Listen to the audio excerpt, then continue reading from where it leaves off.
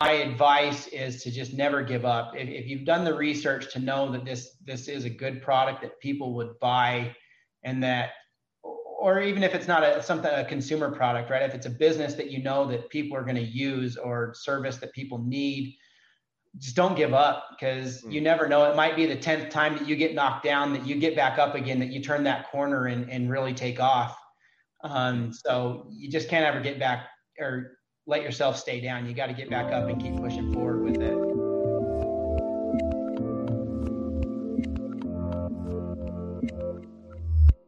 Hey everyone, this is Devin Miller here with another episode of The Inventive Journey. I'm your host, Devin Miller, the serial entrepreneur that has built and grown several startups into 7- and 8-figure businesses, as well as the founder and CEO of Miller IP Law, where we focus on helping startups and small businesses with their patents and trademarks. And if you ever need help, feel free to go to strategymeeting.com, and we're always here to help. Now, today we have another great guest on the podcast, Jared Spendlove. And so Jared, he started out his career thinking he was going to be a doctor, and has nothing to do with, or very little to do with being a doctor anymore. But he started out there, then decided he was going to switch. And so he actually, as an FYI, as a complete aside, he lives just in a city just nearby, or lived in South Ogden. If you know where I'm located, it's just about a 10 or 15 minute drive up. So we don't know each other before the podcast, but we do live by each other. So at least to have that in common. But he started his journey, decided he wasn't going to be a doctor, switched, I think it was, to mechanical engineering, and still had a bit of a medical device focus before kind of going through the rest of his career, doing some startups, doing some other businesses, and landing where he's at today. And he'll be able to give a little bit more about where he's at today, how he's doing a full-time job, doing a side hustle, all of those fun details. And with that much as an introduction, welcome onto the podcast, Jared. Thanks, Devin. I'm happy to be here. So I gave a really quick overview of a few details, but maybe step back and let's start back at kind of when you wanted to be a doctor all those years ago, and just talk through a little bit of your journey and have a good conversation. Yeah. So I grew up with this mindset of, I'm going to, be a doctor. And I had that ever since I was a teenager. And, I started working towards that and got into college and started talking to actual doctors and surgeons and realized, maybe this isn't the exact path that I thought it was going to be in the end. And so decided at that point, and I was going to school at Weber State University. A lot of my friends that were, taking the pre-med classes, they were majoring in microbiology and zoology. And I'm like, if this doesn't work out for me, I don't think I want to be a microbiologist or a zoologist. And so I was getting So now just a complete side. Remind me, what is zoology? Is that animals, or is it anything to do with the zoo, or what's zoology? I don't know. I don't know. That's what my question was legitimately. I've heard zoology. I just have no idea what they actually do. And if you're a zoologist and you're a listener, no offense to zoologists, maybe you can email me and let me know where or what a zoologist is. Yeah. So, I didn't know. And so I was like, I don't think that's what I want to major in, because if it doesn't work out, then I don't know what I'm going to do. And so I was majoring in mechanical engineering and alongside doing all my pre-med classes. And, it just got to a point that I realized in my life that wasn't the exact direction I wanted to go. And so I did the research and tried to figure out, what do I want to do? I still want to stay in the medical field. And I loved engineering. I had been, from a very young age, been very hands-on in building things and, construction work and just taking things apart and kind of working with my hands that way. And so I wanted to stay in that field, but, apply it to the medical field. So I transferred up to the University of Utah and I got my degree in biomedical engineering. A lot of people hear that and probably, again, like zoology, don't know exactly what a biomedical engineer is. And so the way I describe it is I'm a mechanical engineer with an emphasis in medical devices. And so, started out at a startup company. There was 4 of us working there. And so I got to wear every single hat that you can in medical devices. I was R&D, I was manufacturing, I was quality, regulatory. And so it was kind of my first experience of learning how to drink from a fire hose. You know, you right out of college, and suddenly you're slammed with all these projects, from, you know, designing devices that are simple cosmetic devices to neurosurgical devices. And so I got to see a wide range of how things worked, and I got to work, you know, we were a contract engineering company. And so I got to work closely with the owners of those companies and the people who started them. And, you know, I got my first taste of what it means to be an entrepreneur kind of at that point, from a sideline view. You know, I wasn't the entrepreneur. I had no ownership in anything other than, you know, come to work each day and work hard and give my all to what I was putting into it.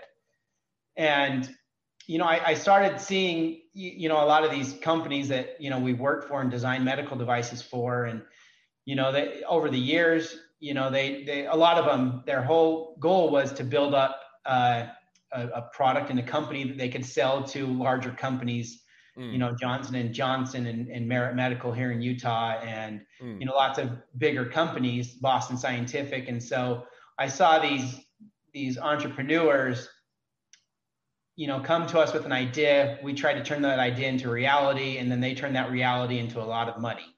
And I thought to myself, you know, this is great doing my job. I love what I'm doing, but, you know, you don't get the financial benefit as the entrepreneur does. And so that started getting my wheels turning in my head of, you know, everybody's probably got an idea of, or the thought that, man, if I could just come up with one good idea, you know, that would be great. And so but before you dive into the big idea, you did take, I think you mentioned when we chatted a bit before, you were at the startup and you decided you did want to, you ended up going to a big business for a while, but then you missed the impact. Is that right? So you did kind of have that stint of working for bigger businesses and deciding that wasn't for you. Is that right? Yeah. So I worked for two other larger companies after that startup company. And it was good. I got great experience because large companies have resources that smaller companies don't. You know, there's more people, there's more money, there's better equipment. And so I got to see, the startup company, we weren't the manufacturers of anything either. So, you know, we had to outsource everything. So I learned how to outsource and work with contract manufacturers. But at the larger companies where we actually did manufacturing, I got, you know, hands-on manufacturing experience that was great. And so, you know, I feel like I got a well-rounded experience at the start of my career in medical devices, of the startup, the large companies, the R&D, the manufacturing, the quality engineering, you know, a taste of everything. And it was, while I was at one of the larger companies, I had this thought of, you know, well, let me take one step back. So I had a neighbor who has a boat, and we'd go boating, our families together, and, you know, we'd talk. And he came to me one night and he's just like, hey man, I want to buy something. And so tell me what you think. Let's go look at these, you know, it's called a wake shaper, or something that you put on the side of your boat. He had an older boat. It was like a 98 Malibu. And so it was primarily just a wake boat, you know, wakeboarding, skiing, that type of stuff. And so he wanted to put something on his boat to be able to surf behind it. And we tried the whole, everybody cram into one corner of the boat and list the boat as hard as you can to one side and try and get the wake to clean up to be a surf wake. But I mean, you only can get so far by doing that. And so we wanted something that, you know, or he wanted something that he could clean his wake up, you know, and make a surf wave. And so we started looking at him online and, you know, debating. Really, it was me trying to convince him to buy one so I could use it, you know. And so he, you know, we looked at him for, it was probably like the second or third night that we had looked at him. And he, you know, he comes to me and he said, hey, Jared, you're an engineer. I'm into, you know, the sales and business side of things. Like, don't you think we could make something, you know, better than what's out there and sell it? I'm like, yeah, sure. If we've got the money for it, you know, everything, you know, coming from the medical device world, your medical devices are not a cheap thing to do. You know, you can create something really simple and spend a whole lot of money on it. And it's probably that way in a lot of things, but just from my experience of medical devices, you really can't get very far without money. Yeah, and I've been through that. I've several of the startups I've done have at least been medical device related, and you always have to worry even about FDA approval and clinicals and trials and safety testing and even product development and a lot of things. And so you're always a very expensive endeavor to ever do medical devices, just because of everything that now if you get all the way through and you get a good medical device, reward can be great, but it's not the front end is certainly a heavier lift than in some of the other areas. Yeah. And so when he said that, I was like, yeah, if we've got the money for it. And in the back of my mind, I'm thinking, a recreational product, like there's not a whole lot of regulations on that stuff. So this would be great for me because I'm used to being heavily regulated and, getting approvals from the FDA and everything. And so, and heavy documentation. And so I thought this might be something fun to just try out. Let's make a prototype and just see where we go from there. And so he went and made a prototype on his own, and he there's a product out there that's a Velcro, it's a triangular wedge that Velcros to the side of your boat. So he went and got some Velcro and an archery target and cut it into a triangular wedge and Velcroed to the side of his boat. And I wasn't with him when he did this. And, he came back to me and said, it worked for about 5 minutes until it ripped all the duct tape and Velcro off my boat. And, didn't really work. It cleaned the wake up and made a surf wave for about 5 minutes until it all ripped off. And so I started, at that point thinking, all right, I've got some connections to a machine shop. I've got some ideas. So I started doing the research of what was out there already. I started looking into some of the patents that exist out there because I didn't want to waste my time designing something that somebody's got protected that in the end, I'm not going to be able to sell it or do anything with it. So I started, looking into the patents and reading a lot of reviews to find out why people like certain ones and why they don't. And so, there was two main competitors out there, two different types of products that were competing. There's the Velcro version, which only one company was selling at the time, and they had, a patent on that. And then the next thing out the gates was one that suction cupped to the side of your boat. And they, that was patent pending. And then all of a sudden, there was 15, 20 different suction cup versions out there. And so I thought, obviously I don't want to go the Velcro route. To me, that didn't make sense to put Velcro on the side of a boat. And the suction cups, I was, there's pros and cons about the suction cups, but I was like, everybody's doing a suction cup. So there's got to be a different, better way to do this. And so it was really like the connection method between the wake shaper and the boat that had me intrigued, of trying to figure out how can you put something on a boat that is you don't have to screw holes into your boat and have to be super technical to understand how to properly do that to your boat. And most people probably aren't willing to do that to the side of their boat to, mount something onto it that way. And so I started just digging into, cool technologies and whatnot. And I came up with the idea to use magnets to attach it to a boat. And I get the question all the time of, well, aren't boats fiberglass? How are you going to magnetically attach something to a fiberglass boat? And so I created a really sleek, narrow strip that would stick to your boat with a double-sided tape. And that was a lot of trial and error to find a tape that would withstand the forces, that was waterproof, that, you're pushing on it when you're driving through the water, you're pushing on it with hundreds of pounds of force. And so it has to stick really well. But at the same time, I'm like, again, I'm in that situation of, do people really want to put something on their boat that's semi-permanent without the ability to take it off? So I need to find something that stays on all the time when you want it on there, but will come off if you want it off. Which is a hard thing to do. So now you go through, so you have the idea, you said, okay, we're going to do the research. We figure out what works, what doesn't work, lots of R&D, trial and error, figuring it out. And, let's say, so you finally, at some point you reach the point where, hey, we've got at least our initial product, or we've got our initial thing, and I think when you talked a little bit before, you did a little bit of patenting and trademarks, getting all that squared away. When you did all that, so you finally, all of that behind you, and you launched the company. How did the company launch go? Did it sell like hotcakes and everybody wanted one and you were a millionaire overnight? Was it ups and downs? Was it all downs and it crashed and burned and it never took off? Or how did the launch go as you got past the initial, figuring out what to make and making it to actually launching the company?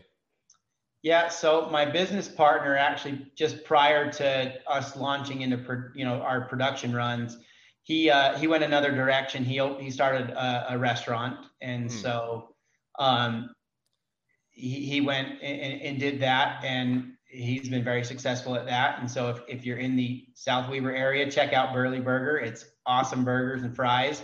But so I kind of took this on myself. So I lost my sales partner. I was an engineer, or I am an engineer, and I don't have sales experience. So I was off to a little bit of a rocky start trying to sell this. I made a limited small run of product and thought, man, I don't really know how to sell this. I've got product now that I think is awesome, and I've given away a handful of them for free and had people test them and gotten really good feedback, but I don't know how to sell this. And so I just started thinking like, all right, well, maybe Instagram and Facebook could be a starting point for me because I don't really know what to do. So let's create Instagram and Facebook pages. And, that first year, it was just a little bit of marketing on Instagram and Facebook. And I didn't really sell a whole lot. And it was hard. And, I remember, so I started selling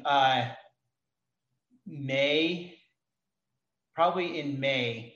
And May went by, and I'd set up an online shop, and May went by, no sales. Then June goes by, no sales. I'm just like, oh man, this is like, I'm stressing out. I dumped a bunch of money into this, and I'm not selling anything. I don't know what to do. And that first sale came through in July, and I thought like, man, I was so excited. Like, it was really silly how excited I was over one sell, but I was so excited. I'm like, okay, maybe I can do this. I felt trodden down after, a couple months of nothing happening. But again, knowing I haven't really spent a whole lot of money trying to market or sell this. And I got that first sell. And then after that, it was, every couple of weeks I'd get another sell. And so I'm like, all right, I can do this. This isn't my full-time job. This is kind of like, I wanted to see if it worked, if I could come up with an idea and sell it. And so first year, it was pretty rough. I spent way more money than I made. And then year two, things started to pick up. I hired somebody to run a Google Ads platform, and that started to pay off for me. When I say pay off, I was breaking even. Whatever I put into Google Ads, I was getting back out of it in sales. And so I thought, this is good. I mean, it's at least the charts are going up. If you look at the sales graph, things are going up. But to me, I'm like, I'm still putting money into this, and I'm just breaking even at this point. And so I could, the cost of my product, the cost of marketing, and then my sell equaled out to zero. So I'm like, not including any time that I put into it. And so I was like, well, at least at this point, I'm not losing any money. And so I talked to my wife, and she's just like, look, I'll support you in anything you do, as long as we can live our lives the way that we're living now, and you can make any payments you need to on your business. And so I was like, all right, well, I'll keep pushing forward. And so, first 2 years was a little bit rocky. But during that second year of sales, I got a booth at the Utah Boat Show. And I went there and I sold, more units at the boat show than I sold my very first year of selling it. And so I was pretty encouraged by that. But I met a man there. He just looked like a normal person, walked up, tell me about your product. It's kind of funny there. Brand new boats nowadays have built-in surf features for, the boat and everything. And so, my product and other wake shapers are meant ideally for product or boats that are, 7 or more years old. And it does help some of them that are new, that don't have the best surf systems in them. It still helps those definitely, but the primary target is people that have boats older than 7 years. Sure. And That makes sense. You're saying, hey, yeah, I got an old boat. I don't want to have to go buy a brand new boat or spend 30, 40, 50, $100,000 or whatever the cost of the boat is just to do wake or, to do wake surfing. So yeah, how can we modify it so I can keep using the boat that I've already invested a lot in without having to or go buy a brand new one? yeah, exactly. And I had, a lot of people would walk by and I'd start, I'd be like, hey, you guys interested in surfing? Like, come check out my product. And, you'd get this smirk on people's faces and you knew instantly they're going to tell you, I have a brand new boat. There's just that look in their eyes that, I was all excited and gung ho about, hey, I got somebody to listen to me. And then it's, this nice smile. And I'm just thinking in my mind, they're going to tell me they have a brand new boat and they don't need my product. And that would come out of their mouths. And so this man came up and, talk to me, tell me about it. And he had this smirk on his face. I'm just like, all right, I'll go through my pitch, but in the end, you're going to tell me you have this brand new boat. You think it's a great idea. If you have an old boat, you'd buy it. But well, it turns out at the end of our conversation, he goes, well, I'm the vice president of sales for HO Sports and Hyperlight.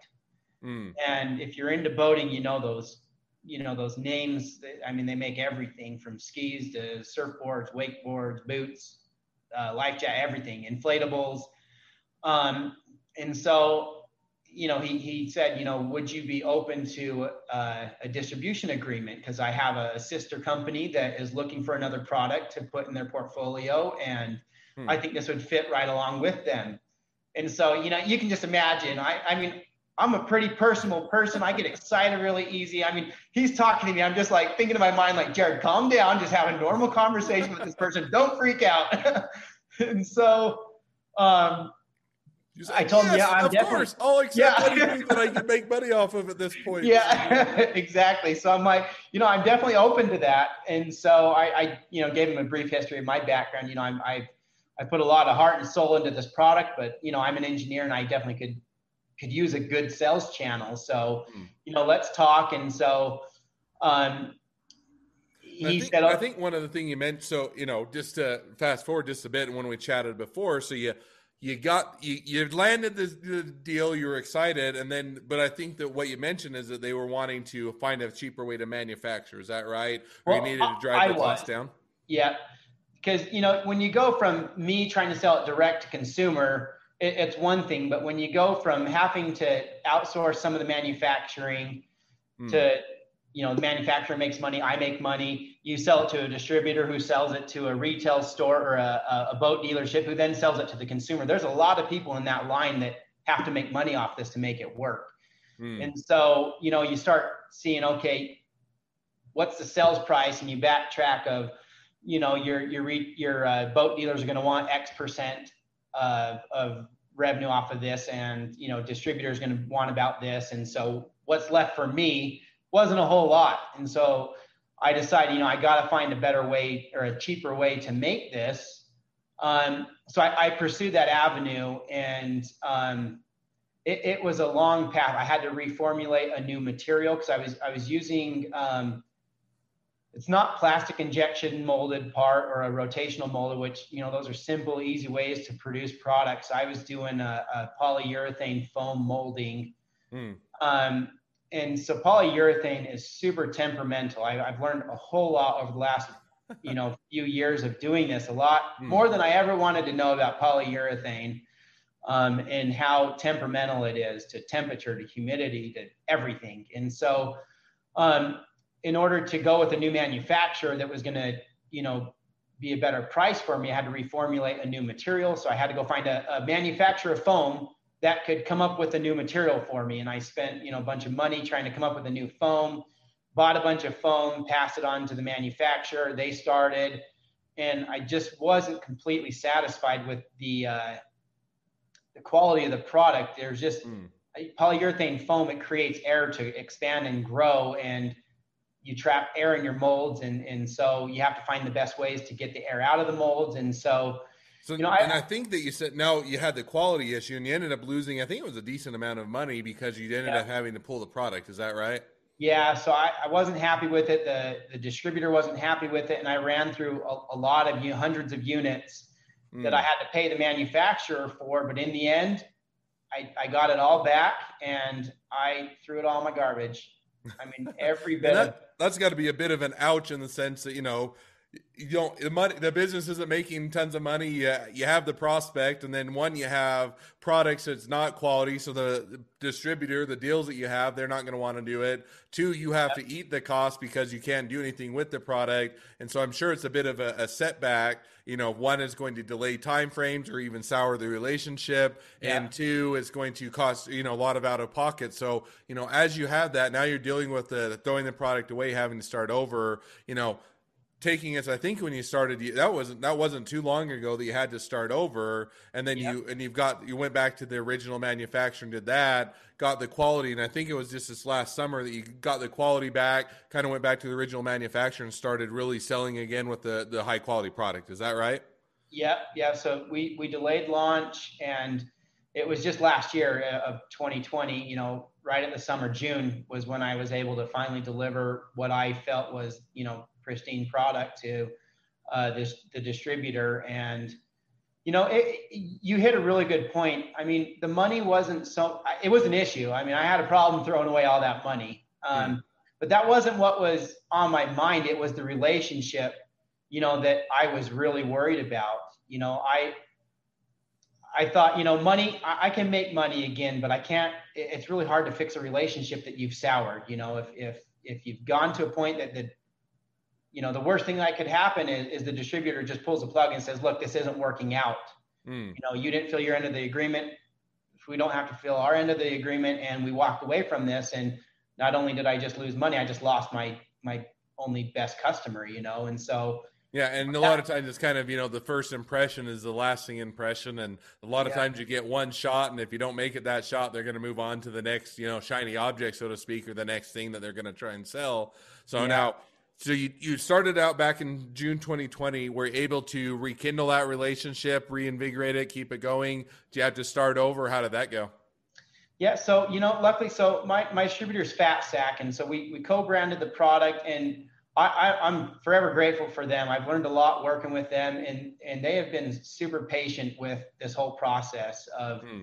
the issues we had at the beginning and to today. They've been super patient with me and my company, and which has been great. I flew out there when we were having all these issues. I flew out there, and this is just before, just as COVID kind of was really hitting hard around the US. And so I remember flying, not really knowing too much about what COVID was going on, and Hmm. I get to the airport and there's like nobody there. And so I'm like, get to the hotel, and they're just like, well, our restaurant's still open, but there's not a whole lot open around us. And so I was like, wow, this is crazy. I mean, this is a total new experience for me. So I went and met with them, and talked to them face to face, came back, made a new plan, went with the original manufacturer who produced great product for me. And so, fast forward to today, I think that the relationship has definitely strengthened, and our confidence in each other has strengthened, and it's been great so far. And they're still, trying to make something repeatedly over and over and over again. There's always challenges in manufacturing. There's always, something that you have to deal with. I mean, I've been doing this for a while, not just my own company, but I work for a startup company again right now in medical devices as my full-time job. And I mean, just every area of manufacturing, it's really hard to just turn the lights on and things produce perfectly and you get good product every single time. It's still a struggle. Hmm. And but I'm to the point now that I've been able to hire a couple employees to work directly, at my house. I built a pretty large shed in my backyard, and I mean it's probably a shed, but I like to call it my workshop. But it's a shed that we're molding some of the components ourselves out of the urethane, and doing all the assembly and all the cleanup, the inspections and everything. So I've at least been able to step back just a teeny bit from being so hands-on in the manufacturing process to being able to manage it through other people. Hmm. But then again, doing the quality inspections and everything myself, just to make sure that, this is my name going out on this. It's not just a company name to me. I mean, this is Jared Spendlove's product going out there that I'm really proud of, and put, everything I could into it. And so, So no, and I think that's a fun journey, and it's cool that, hey, you had had to pull things back. You had the manufacturing issues. You learned the lesson, but it didn't kill the company. You're able to reinvigorate it, get it going, fix the issues, and kind of be able to. And I think that that's one of the, the differences between, what a lot of people call wantrepreneur versus an entrepreneur, in the sense that if, wantrepreneur, the first time they hit a hiccup or a hard spot or something else, they give up because they don't have the wherewithal, versus if you really want to make something successful, you have to be willing to pivot, adjust, and take some of those down days or down months or down years in order to make us a success. So, as we wrap up the podcast, because we always have way more things that I want to talk about than we ever have time to talk about. But as we are reaching the end of the podcast, I am going to jump to the last or two questions I always ask at the end of the podcast. So the first question I always ask is, along your journey, what was the worst business decision you ever made, and what did you learn from it? So that would definitely have to be my decision to try and make a little bit more money and sacrifice some of the quality.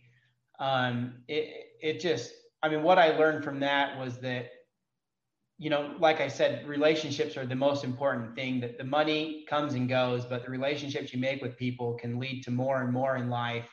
And so I risked a relationship over a financial gain, and it was, and we weren't talking a lot of money as far as, financial gains and losses and everything, because in the end, it's not that mattered to me.